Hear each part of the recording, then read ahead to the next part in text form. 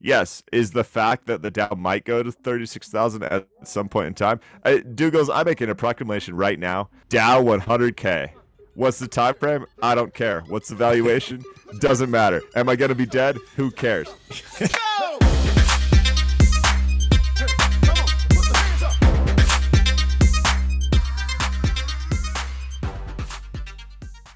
This podcast contains the arguably witty banter of two friends, Skippy and Dougals, that like to debate about investing.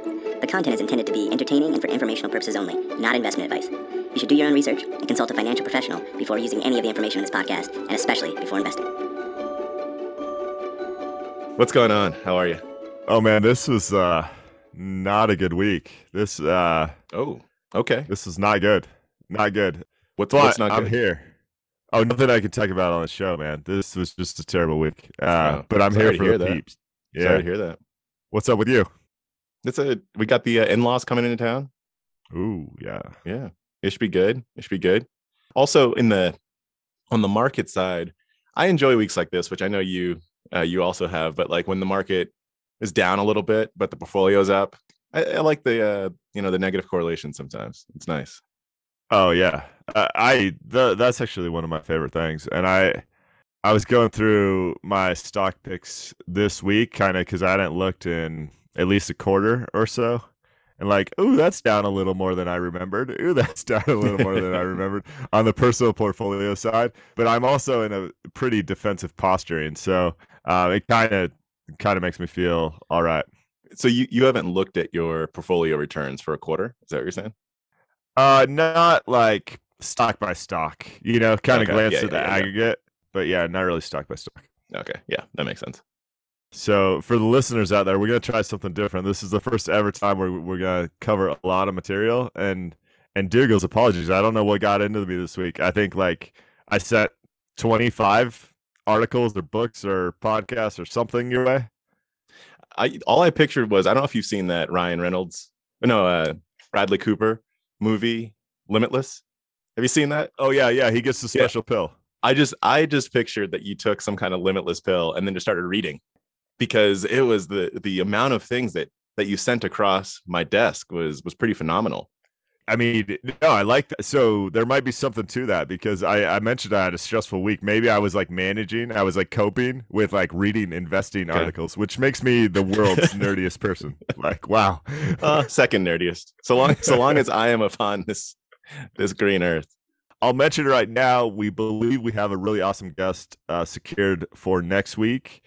And so tune into that. And you can always get in touch with us on Twitter at Skippy Dougals and skippydougals@gmail.com.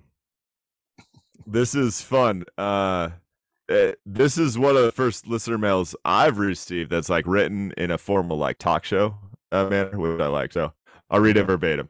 Skippy and Dougals, huge fan. I'm seeking advice on placing my cash emergency fund in the most reliable and productive product. Relevant background, no debt outside of our mortgage.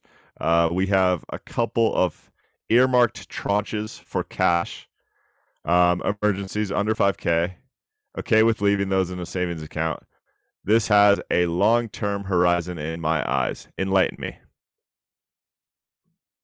So the question is, where should I put my cash over the long term? Yep.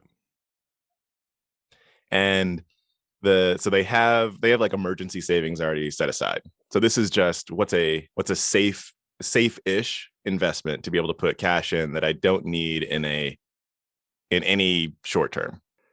That's how I want it in cash. Yeah. Why would they want it in cash? That'd be my first thought too. So when I first read it, I thought this was the cash emergency fund. Basically, a lot of people quote like 3 to 6 months worth of expenses, right? But with the extra mention of a couple of 5K tranches, that's okay in a savings account. Now I'm a little unclear on like what the horizon is for this. I'll let you jump in, but I think we need to clarify that with the guidance here. Yeah, I think that would have to be clarified, because if it's an emergency, like a true emergency fund, then you got to go, I would say, something like money market-ish, like it's something that's at least cash equivalent. But if it's a long-term horizon, you kind of want to be safe, but don't have to be safe. It's a full different beast. I think about this sometimes like in a 3 or 4 bucket approach, or sometimes in like a foundational pyramid approach. I mean, you got to decide what your emergency cash fund looks like, and we can talk random numbers here. Let's just say that's like 10K, right? You're gonna have that in cash. At least I am, and I'm gonna try and optimize that cash with exactly what you're saying, either money market or like high yield savings, where you're getting maybe somewhere around 0.5% of interest, right? And with inflation where it is, I mean, it's basically a negative yielding account for for the short term. Yeah, very true. And then there's that next, I'd call it tranche or bucket that, depending on the time horizon, like if you're less than a year or about a year, I'd be considering CDs probably. I mean, how much CDs aren't yielding much right now is the thing. Like, so for the non-liquidity, CDs aren't really pumping out all that much, at least from what I've seen. Like, in a normal environment, I could see where that might be the case, but right now it's strange. I've seen some stuff around 1%, which would be better than your long-term online savings or whatever. Yeah. But then it's locked. And then I mean, once your time horizon goes more than 3 years, I think you can get creative. And if you want to do a no-brainer approach, you can do something like a Wealthfront or a Betterment or other things. And when your time horizon gets more than 5 years, I think you can be really creative depending on your investor style. The thing we try and do on this podcast is provide some different perspectives. So I'm not just going to tell you how to invest it with the value methodology. Dougals is going to provide some insights on other approaches. But to me, that's kind of where I go. Like, let's fully determine the time horizon and then figure out the best approach there. The liquidity that you need and time horizon are the two important things for me. And can I throw something out there, though, to take a little bit of a turn? Please. Do you know what James Glassman and Kevin Hassett would have to say about this? I don't know those people off the top of my head. So I'm taking a turn. I am taking a turn here. Yeah. Back in the late 90s, 98 to 99, James Glassman and Kevin Hassett, economists, and I can't remember what the other one did. They started writing about how stocks are actually viewed as too risky and they are more of a riskless asset. And they came out with a book in 1999 called The Dow 36,000. So I tie this in because what they would say is put it in stocks. No matter what, put it in stocks, because actually stocks are fairly riskless, is what they would have said. So back in 1999, they came out with this book, Dow 36,000. And at the time, the Dow was around 9K. It was a little under 9K. And so the reason this is coming back up right now is because the Dow crossed 35,000, a couple of weeks back. And so it's, getting all the rage. But basically what they were saying is that given the fact that there's this like equity premium puzzle that's existed. I don't know if you're familiar with that, Skippy, but I'll educate the listener. So the idea of a premium is if something is more risky, then you'd say it has to have a higher return, right? Generally. But economists have had a hard time proving that, like through the different models that they've had over the decades, as to why equities actually should have that risk premium. And so because they've performed well over time. So if you look at the data, they've we don't understand why there's a risk premium, because it seems like equities, they might fall down, but they continue to perform, right? And so basically what these folks were saying was, well, if there actually shouldn't be a risk premium, then in 1999, stocks were actually undervalued.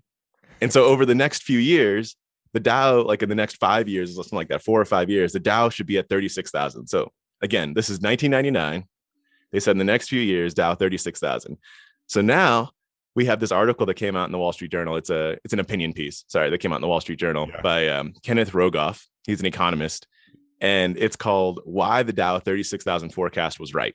I'm going to vastly oversimplify this, but do you want to hop in for a sec?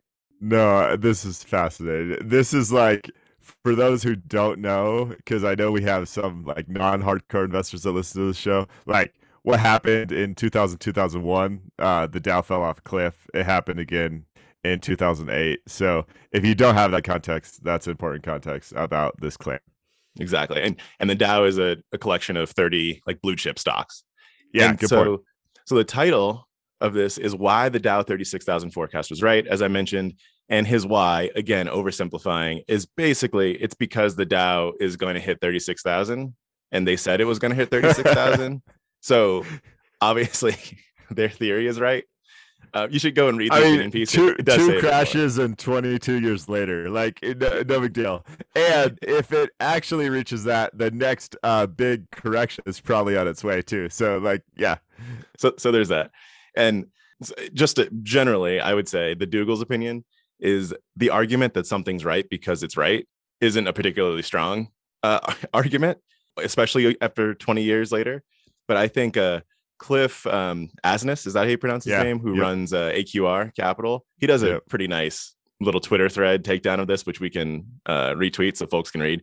I think it's pretty interesting. What I really found, though, I want to point out one part of this article or this opinion piece that I think is the real danger in it, that goes against some of the principles I think that we've thrown out in this podcast, is it makes this potentially logical economic argument into a dangerous like social construct. I think I'm gonna read this paragraph that has in it. It says, nevertheless, Monsieurs got real fancy. Yeah. Glassman and Hassett also got something very right. Those with the wealth and liquidity to ride out short and medium run fluctuations have an enormous advantage. For those with little wealth, the advice to invest in stocks is not very helpful. Yet for the majority of middle-income Americans who certainly understand long-term investing when it comes to housing, the equity premium is something they should know about and make their own decisions. I read that. And so again, this is why I say it's a logical economic argument, right? Because if you need money in the short term, then putting your money into something that might go down in the short term, that is something that could be dangerous. But saying that those with little wealth, the advice to invest in stocks is not very helpful. I'm gonna start yelling at him like I yell at Chamath. I mean, so what matters here is your box. Yeah, your time horizon and that you understand the valuation of the thing you're buying. I don't care if I have $100 to my name. If I don't need 10 of those dollars for 20 years and I can be smart about what I buy, I can make a great investment. Yeah, that's a dumb thing to say. And what also seems disconnected from this article is the valuation piece. So, yes, is the fact that the Dow might go to 36,000 at some point in time. Dougals, I'm making a proclamation right now. Dow 100K. What's the time frame? I don't care. What's the valuation? Doesn't matter. Am I going to be dead? Who cares? So, are you going to write a book? Yeah, consider it done. I'll type it out in 10 minutes. It's gonna have one page, which is just a graph that's up and to the right. yeah, up and to the right, with the x-axis not labeled. Okay, peace. We're out of here. All right. Next in the fishbowl. All right, we're gonna try this quick hit rapid fire stuff. So, MicroStrategy bought 5,000 more bitcoins. Just connecting the dots from previous conversations. Yay! I just can't. The China crackdown continues. So they're talking about separating Alipay's basically front end and the back end, their analytics on the customer that all happened with their credit decisions, which is, from my understanding, the competitive advantage of Alipay. Where I want to connect the dots there and we can move on is just that relates to Alibaba and Alibaba stock, which we've talked about previously on the show, because Alibaba owns 1/3 of Ant Alipay. So the China crackdown continues, right? True. And I saw something, I didn't look too deeply into this, but on that same general thread, I saw that there's some potential threat to the gambling industry in Macau as well. And so casino stocks that are over there started falling. Yeah. It makes me feel like, here's what I picture, and I kind of hope it happens. Have you seen the Hunger Games? Yes. Okay. So what I picture is, the way that the folks in the Capitol were dressed in the Hunger Games. Yeah. I don't know why this has to be the image, but it is in my head. I have a picture of those folks in China, and there's this huge Wheel of Fortune style wheel that just has industries' names on it, and they spin it once a week. And then they do the press release or something? And then they do the press release. I feel like and then it has to come with the Hunger Games outfits. It just has to, because it's all that works. Anyway, all right, next. Yeah, we'll keep it moving. So Litecoin, the cryptocurrency, jumped 25% in a matter of minutes on news. And for those who can't see me on video, I'm putting that in quotes, that Walmart was going to start accepting it as payment. What happened here is scammers found a way to write a good looking Walmart press release. Litecoin, the company, this is fascinating to me. Like the verified Twitter account retweeted it, which gave it even more credibility. People bought the asset. I didn't see that. Yeah. People bought that asset. And then when folks that actually did some decent reporting, folks like the Wall Street Journal, and tried to get verified statements from Walmart, I mean, this all happened within 60, 90 minutes, if memory serves. Walmart came out and said this isn't true. And the Litecoin fell off a cliff again. So it's thought that this was a somewhat elaborate pump and dump scheme. Isn't that fascinating? There's some sadness in that as well. Like if you read something that said Skippy is going to become president of Sweden, and you're like, oh, retweet. Like, baby. Like as if you didn't know? Like you didn't know that you weren't going to become president of Sweden? Hold on. Sweden's why does it say Sweden? The president of Sweden? Sweden's official Twitter account retweeted that, baby. They're like, and we love the Skippy and Doodle show. Oh, we didn't realize we elected him, but that's fine. Yeah, that's awesome. All right. Craziness. Man, that's a thing. That's a thing. All right.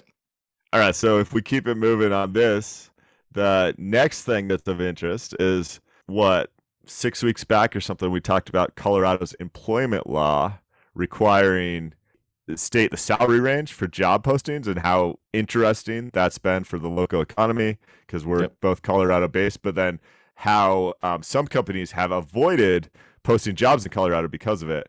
This seems to have taken hold. So Nevada, Connecticut, Rhode Island, Maryland, California, Washington, Toledo, Ohio, and Cincinnati, Ohio are all moving this direction in terms of having some increased transparency around pay associated with job openings. I like it. I do too.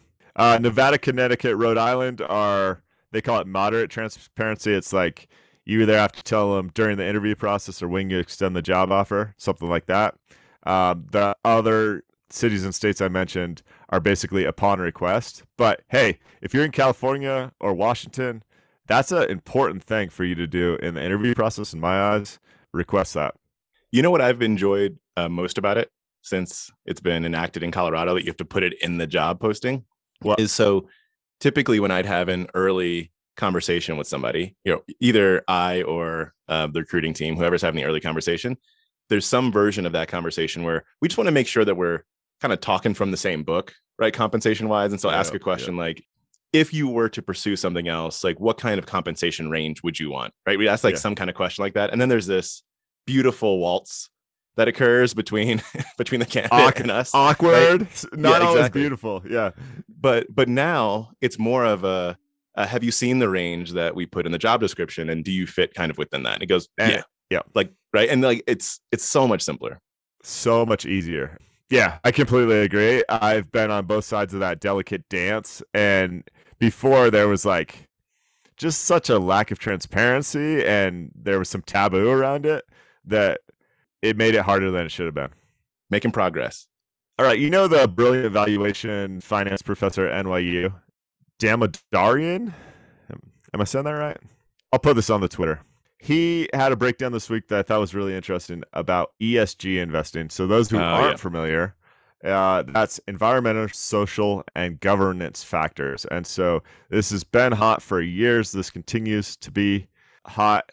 And his take is there's a compensation machine for the people that sell these products that is driving this more than a desire to actually invest in companies that are more socially responsible or better for the government. And I think that's worth a read if you're into it. So I wanted to mention it.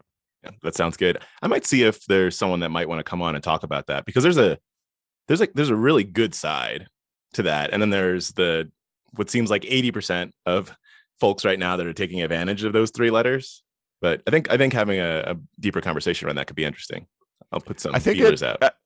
I think it started from a good place, but even like I heard Patrick O'Shaughnessy on the Odd Lots podcast talking through some of the custom indexing that his company provides and how with custom indexing, he'll have different clients come to him and be like, this is what I think is bad and this is what I don't want to invest in. And that's different for everyone. He gave an example of someone who thinks sugary drinks are the cause of a lot of obesity, which is the cause of a lot of health challenges, which cascades down the line. So I think how that gets defined is really the challenging piece. And again, I've heard people argue that companies like Exxon are incredibly socially irresponsible and the cause of climate change and everything else. And I've heard the counter arguments in a way that are pretty compelling as well. So I just think it's really hard to define. It is. We talked about this a bit with Adam Burrows when he came on, and he was discussing LPs that wanted to get into his fund and how there's such a different definition of sin products, right? Everyone has their own definition, and that is hard to decipher. So you have to kind of stick to your principles when you go and define them clearly. Yeah, the high level point I wanted to mention is if your investment advisor's throwing ESG your way, maybe give it a second look and make sure it's ESG you actually believe in, and two, that it's not just something to repackage to charge you a higher fee effectively, because there are marketing things that get assigned to trends like this that aren't always good for the consumer. Douglas, next on the list, do you want to talk about gas stations making money? We can drop a couple facts. Hit it. So there's an article in The Hustle called "Why Most Gas Stations Don't Make Money from Selling Gas." And when I saw this, I immediately thought another article that I think folks do know about is why most movie theaters don't make money from selling movies. Right? I think it's a very similar, it's kind of a very similar concept.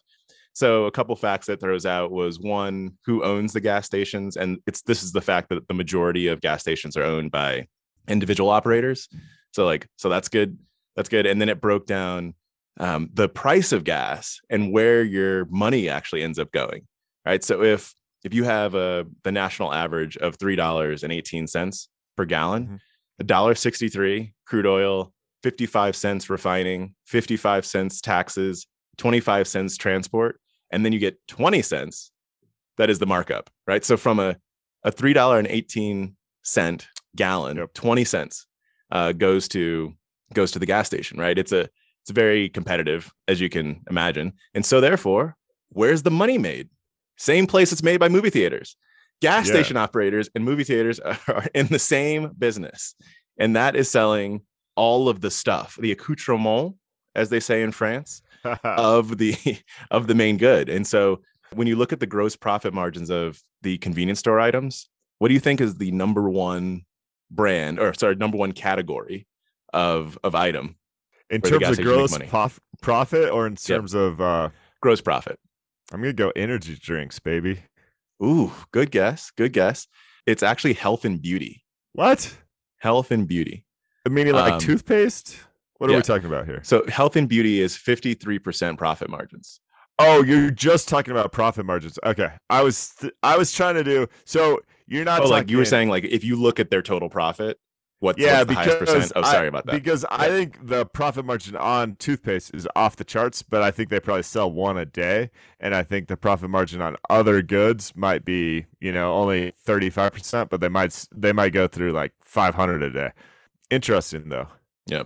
So I've seen this play out. I mean, this happened with grocery stores and everything else, but it seems like, go ahead, sir. I'm going to throw out one thing just to give you a little bit of credit for where credit is due. Okay.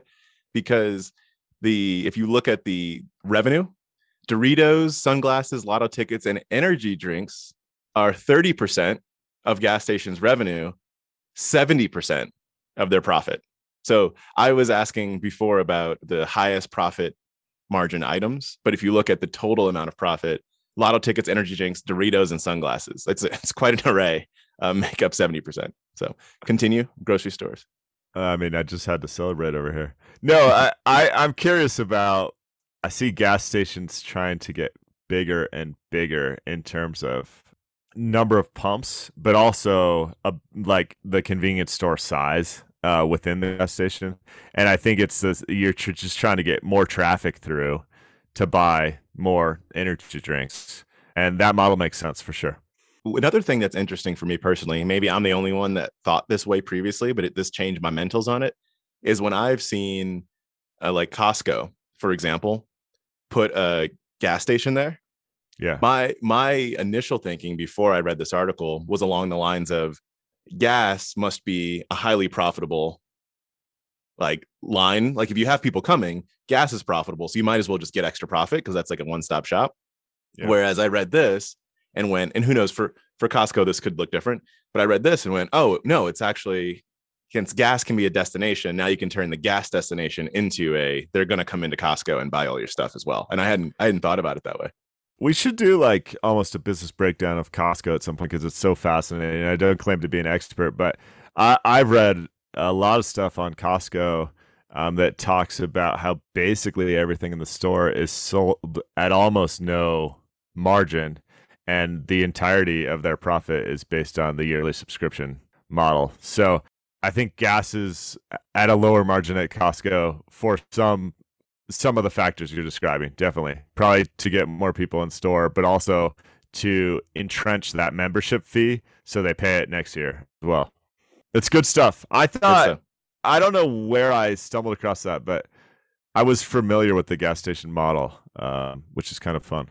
So if I really don't like the gas station owner, I might still get gas there, but I'd never buy a candy bar there. Just purposefully? And vice versa. Yeah, it's like how when I Google things, if I don't like, well, if I'm having a frustrating day with Google, I will never click on the ad at the top. I'll go 2 inches lower to click just so Google doesn't make any money. So you're just going to walk in and shop around. You're like, pick up the Snickers, like put it down, occupy their air and space. Oh, harsh.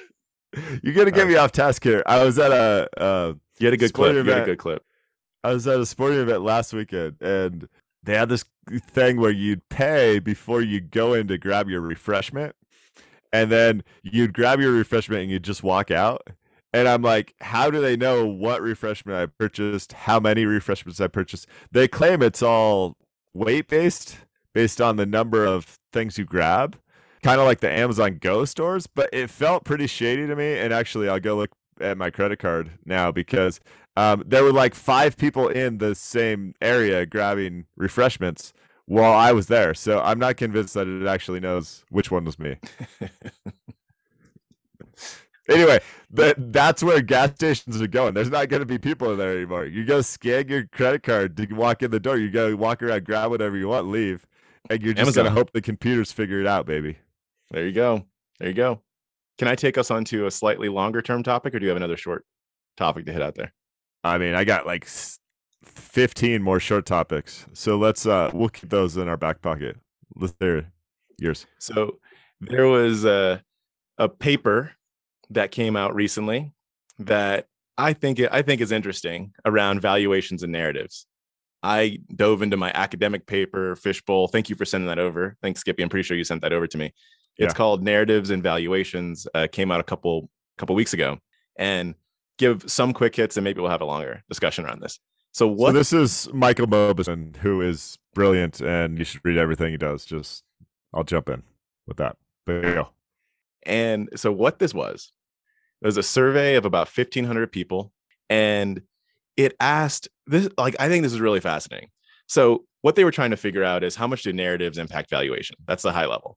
How they did that was they asked the people in the survey to select a mug, random hat, or special hat from around their house. So it's like, go do that, take a picture of it, upload it to us, right? Yeah. And then once that selection happened, the survey then randomly sorted people into a few different categories, or a couple different categories.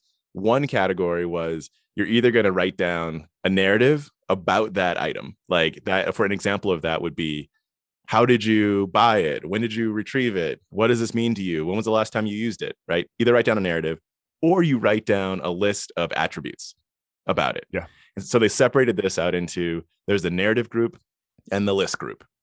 Then it's such a cool idea, and so cool. I just stuck my foot in my mouth. It came through Michael Mauboussin. The authors are actually Dor Moraig from the University of Pittsburgh and George Lowenstein from Carnegie Mellon. So just wanted to correct that. Credit where credit's due. Yeah. So you have these two groups, and next what they did was they asked you if you'd sell the item and for how much. Yep. What are the results? What you think? I actually did do a deep dive on this, so we'll turn it into a quiz. But I'm nearly positive the narrative related to a higher, I call it a thought valuation, a more inflated feeling of that item. That it did, and they broke this out into many different like categories so they could look at it in a few different ways. And so there was a range of how inflated it was. The range they gave was like 20 to 80%, depending on a few areas. But the average was that the narrative group's valuations were on average 36% higher than the list group. Yep. Not at all a surprise. And this, I hate to bring it back to myself, so I'll only do it quickly, but this is what I struggle with so much as a value investor. When I come up with a investment idea, it's often like, well, it's fundamentally cheap here. It's a strong quality stock. There's lots of cash on hand. There's no chance of it going bankrupt. It's this list of factors around why this is a investment that is more likely to go up significantly than it is to go down. And you, when people talk to you about, hey, what are you invested in? What's the hypothesis there? And you kind of give them that like boring analytical view, there's never any excitement. It's kind of like, eh. And then when you tell a story about something that's probably less likely to succeed, you can see the sparkle in people's eyes. Nailed it. The real life use case takeaways I had were, if you are in sales, use the narrative.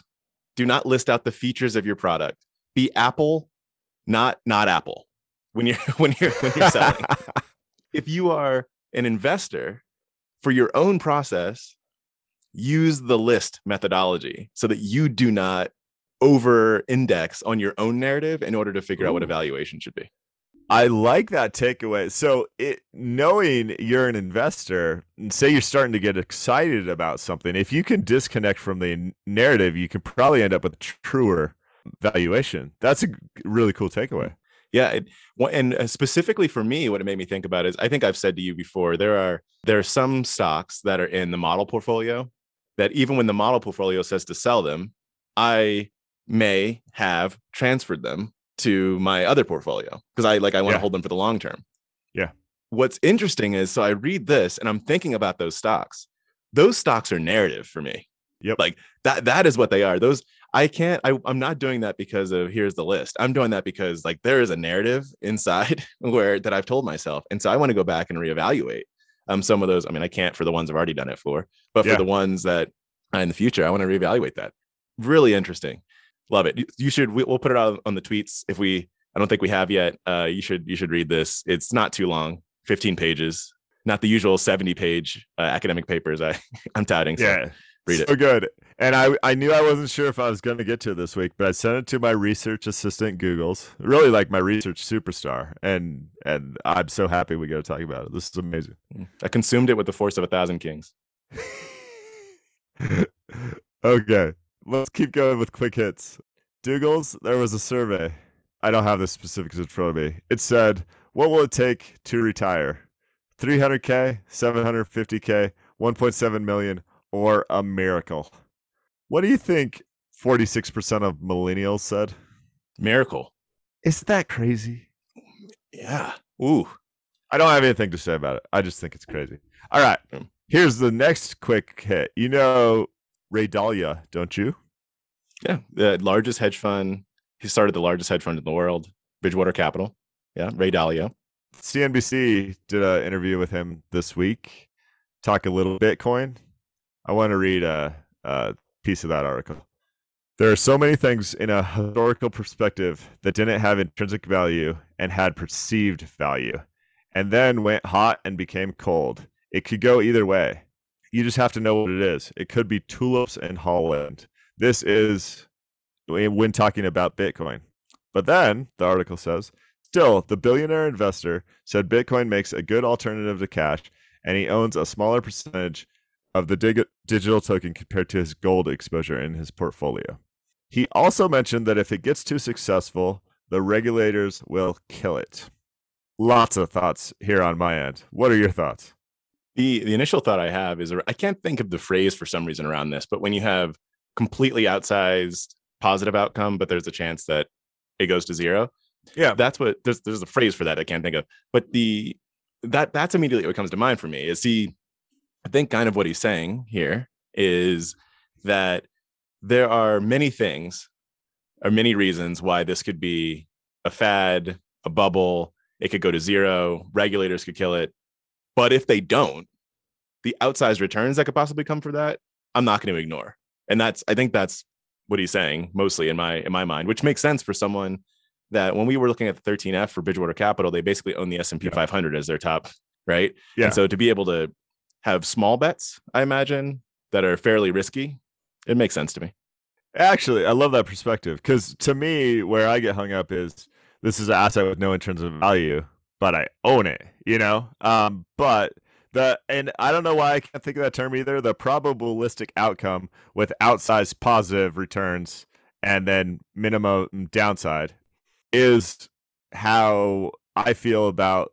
I feel like that's the sane investment in the crypto space right now. That's the only way it really makes sense, in my opinion. So apparently he's saying something similar. It's interesting that he brought in tulips in Holland.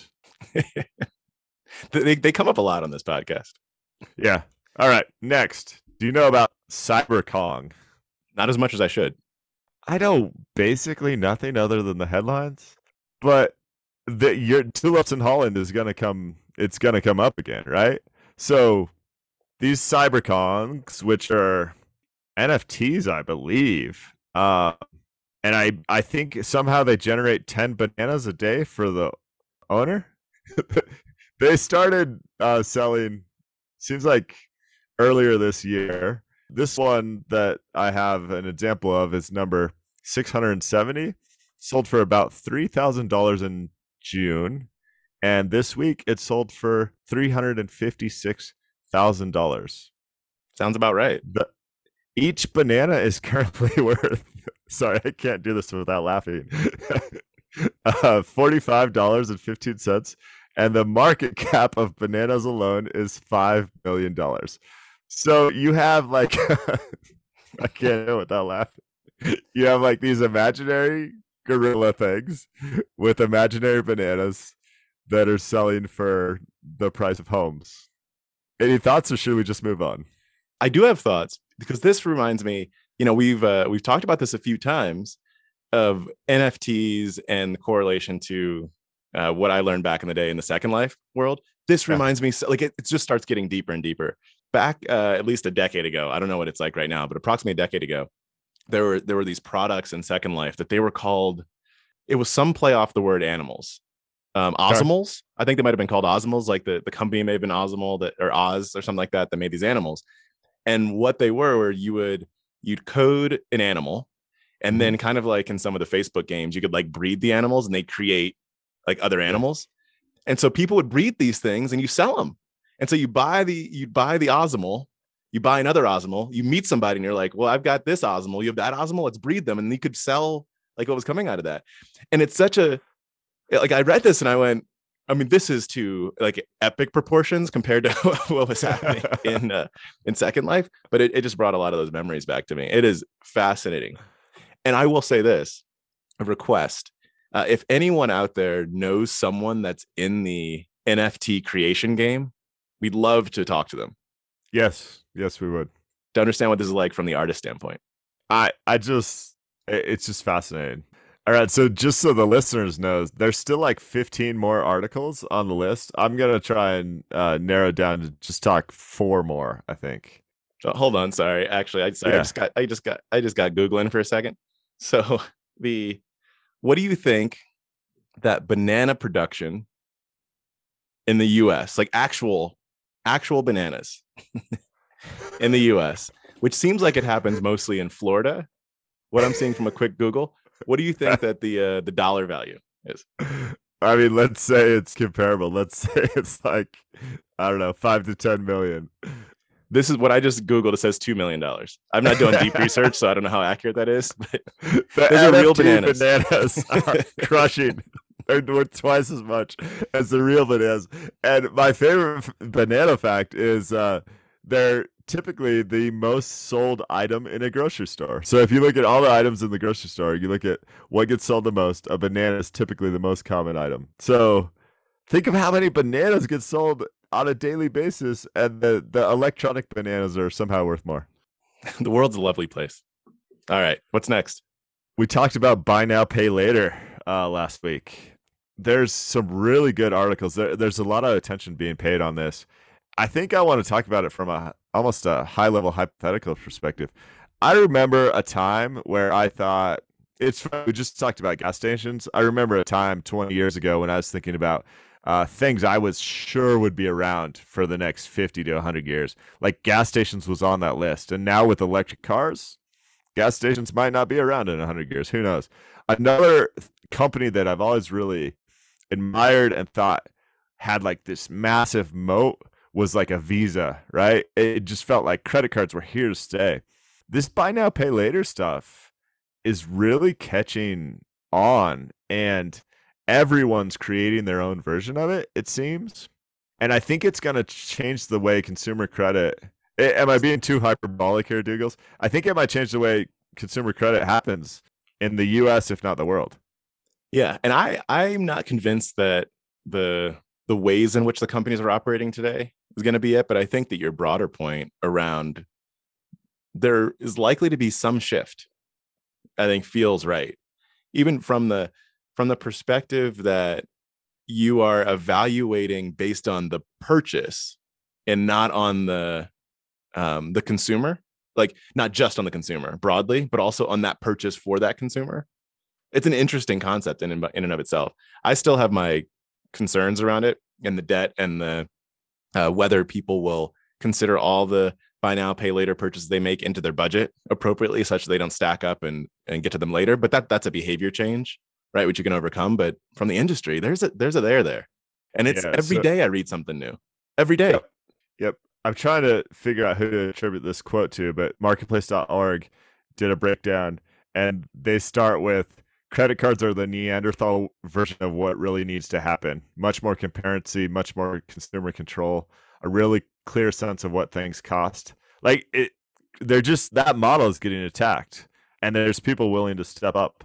That leads me to the next thing that I read from the Sydney Morning Herald. Go ahead, Douglas. You know what that quote made me think about as well? This gets a little bit back to Bill Hwang, right? Back in the day, Bill Hwang, where his hedge fund imploded a few months ago. And when I read this, what it made me think about was there's transparency at the micro level, but not transparency in the aggregate, right? It goes back to what I was saying before of you can have all these buy now, pay laters that stack up, not in your favor. True. The reason it makes me think about the Bill Hwang situation is recently I was talking to someone at a hedge fund, and they were talking about how little transparency their brokers have into what they do. And they were like, it's actually quite ridiculous that we're making all these trades, and they make, like, the brokers are the ones that actually execute the trades. And so they execute these trades for us, not knowing what else we have going on elsewhere. They just make it happen. And those two things felt somewhat equivalent in my mind, right? This is the consumer side of it, but then you have the hedge fund side. So that's all. Continue. But stacking the buy now, pay laters is an interesting thing that will almost need like consumer reporting at some point. Because if I buy this on Affirm and this on Afterpay and this on Visa's version of it and this on PayPal's version, I mean, that's what's happening. PayPal's creating their own, Visa's creating their own. Everyone, there's going to be millions of these things in 3 months. So then what you're telling me is then you have a line item, like line by line item ledger of what you're buying, and then you pay one fee. No, I don't think that's going to happen. Maybe use a plastic card to start that process. Hilarious. So then the Sydney Morning Herald did this breakdown of buy now, pay later. And actually this is tangentially related. The second largest company in Australia is a bank, and I forget the name at the moment. I can grab it. But he went in front of their congressional leaders, or the equivalent of that. Commonwealth Bank. Sorry to interrupt. Commonwealth Bank. Thank you. It basically said, have we thought about Apple's role in this entire process? So Apple does charge a small fee to use Apple Pay. It's not disclosed, and it is a small fee. Google does not charge a small fee, but Google collects consumer purchase data, which to me is almost scarier, to make to improve their profile about that individual user, right? It's not scary in the hands of Google, though. They're nice. Oh my goodness. As an aside, if you haven't read the Facebook files on the Wall Street Journal this week, that's worth spending some time with. Holy cow. So anyway, he goes, And I should pull up the exact numbers, but Australia is pretty far advanced in the digital wallets adoption. I think something like 70% of payments are happening digitally there. So he's saying if Apple owns that value stream, like think of the threat to banks long term. Apple's not a bank right now. They partner with Goldman Sachs. But if Apple really owns the large majority of those transactions in terms of they go through their device, they use their technology, at what point does Apple decide to transition their strategy, maybe create their own buy now, pay later service, maybe brand themselves as a bank? And what was so interesting about this, of the worldly perspective, is he's going, we pay a lot of taxes to the Australian government. Apple pays almost none. Do you really want this threat to exist? Wow. Fascinating take. Yeah, because he's saying you're going to kill our business, or this is a significant threat to our business. That's going to hurt our country. It's just, I hadn't seen that take before, and I thought it was somewhat compelling. I got to read that one. I haven't. All right. Last thing on my list, I think. No, two things. Do you know how many ship containers are waiting to dock in Los Angeles and Long Beach ports right now? 78. Apparently it's at around 60. It's an all-time high. Isn't that crazy? That's a lot. And do you know the number, like the good count? Like how many goods are on those ships? I imagine they're not schooners, you know? I don't know the good count. This data is from the Marine Exchange of Southern California. I'll tell you that the first 7 months of the year, this was between like 0 and 2. So you might have a ship or two. That's not a big range. That's not a big range. I mean, maybe I missed it in the graph. Maybe 3. So just doing quick math, the average there is 1. Oh, and sorry. And actually, I misspoke. So that's the first 6 months of 2020. Then this is ramped up in the last year. In, say, February of 2021, it was about 35 ships. They were able to alleviate some of that supply chain capacity, bring it back down to around 10 in like June. And now we're at 60. They're now predicting like the holiday season might be craziness in terms of getting your whatever. Yeah, I want my Xbox. The Xbox is sitting on the boat and it's just not available for you. Oh my goodness, it's not going to be good. This is not going to be good. Does it give 2019 numbers? Not with what like a normal year, quote unquote. I mean, I think a normal year is you have a ship or two waiting to dock in. That's it. Probably. Yeah. Oh, that's scary. All right. Last thing. You want to talk personal finance in schools? Let's do it. And then I've got one thing. Oh, good.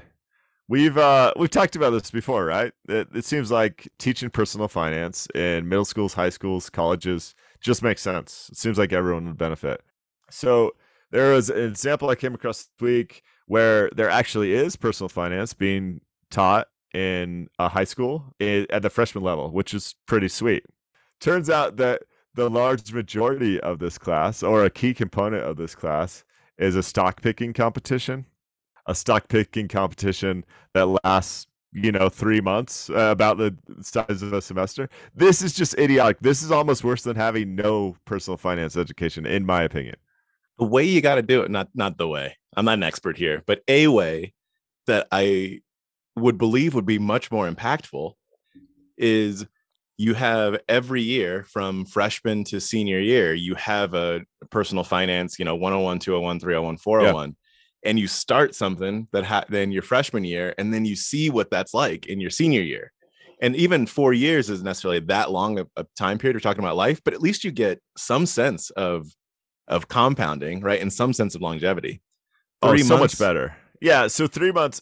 And the point here, if we haven't made it clear, is to win a stock picking competition over 3 months, you're going out of your way to buy basically bad investments that are really volatile, because that's the only way you win.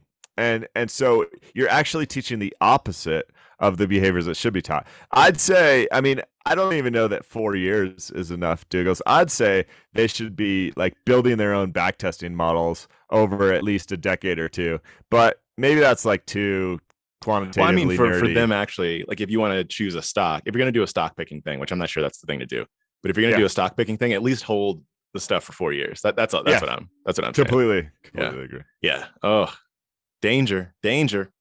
I dropped something in here. Yeah, go the for fishbowl. Okay.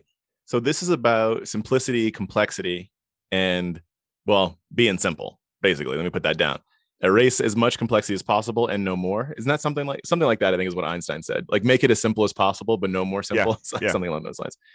There was a Bloomberg article called "If Your CEO Talks Like Kant, Think Twice Before Investing." General rule of thumb, even before I read this. I found this to be like superficially academically interesting. I didn't dive more deeply than that. What happened was there were these researchers that looked at the language that was used by executives in earnings calls. Yep. So there was a part of the article that stated that you could look at 10Ks, but 10Ks are written by like lawyers and whatnot, and so it's not a it's going to be complex folks, and exactly, it's not CEO. Yep, exactly. But a CEO on a earnings call should be able to talk pretty clearly. And so what they did was they looked at these earnings calls for all companies in the Russell 1000 large cap index and split them into 10 groups of 100. And since 2014, here's some results. Since 2014, the 100 companies whose officers use the most complex language averaged a return of 9.45% per year. The companies with the simplest language returned 15.4% per year. And they used the Gunning Index or the Gunner Index. It's something like that. Gunning Fog Index, something like that. But they used a website you can go to. You put it in and it tells you like what grade level. Gunning Fog, yeah. Yep. Gunning Fog Index. And so look, 9.45%, 15.4%, significant difference. And not digging to the details, I think that the interesting part of that is just around simplicity. And what I would take away, and the article touched on this a little bit, is if you actually understand something, it's easier to talk simply. Yep. And if you have nothing to hide, it's easier to talk simply. And that second part is what the article touched on more, is saying if you're starting to like waffle around and answer questions in flowery language, then you might have something to hide. This is a non-investing piece of this, but they included an Elizabeth Holmes quote, the founder and CEO of Theranos of fame. Who's on trial for fraud at the moment. Yeah, exactly. This quote, again, it's not from a CEO in an earnings call, but this quote just like exemplifies everything we're saying. Here it is. This is Elizabeth Holmes. A chemistry is performed so that a chemical reaction occurs and generates a signal from the chemical interaction with the sample, which is translated into a result, which is then reviewed by certified laboratory personnel. She added that thanks to miniaturization and automation, we are able to handle these tiny samples. That's how she explained how her product worked. Can you tell me anything after that? Well, no, I can tell you why she said it that way, because her product didn't work, and she knew her product didn't work, yet she was still out raising funding and selling the thing. I'm trying to find the name of the book on her that I read. Bad Blood? Yeah. Real good. Real good. She literally had nothing to hide. Like there wasn't even anything that she could hide. Is how literally. That's too much. I'll tell you, I only made it like 80% of the way through Bad Blood because I found it so depressing that it's unfortunate. I'm so happy we got to that article, dude. That is truly like awesome. That's definitely one of the best things I've seen this week. And think of the narrative you're able to tell around that narrative. You could start a hedge fund just around being like, we're gonna target CEOs that use simple language. It means they know what they're talking about. It means they don't have anything to hide. It's great. The narrative about the narrative. Imagine the valuations on that. When you have a narrative about the narrative with a great narrative, that's a 36% premium valuation right there, baby. So that's like the toothpaste at the gas station? Too soon. We can't put all our good ideas out here in the pod. Good point.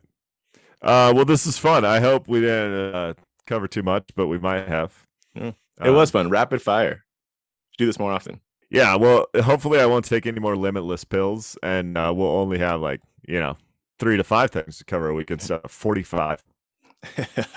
There you go. Well, it was good. It was fun. And always, how do you get in touch with us, Skippy? Yeah, hit us up on Twitter at SkippyDougals, skippydougals@gmail.com. Please rate and review the podcast and follow or subscribe, depending on what service you use. Peace.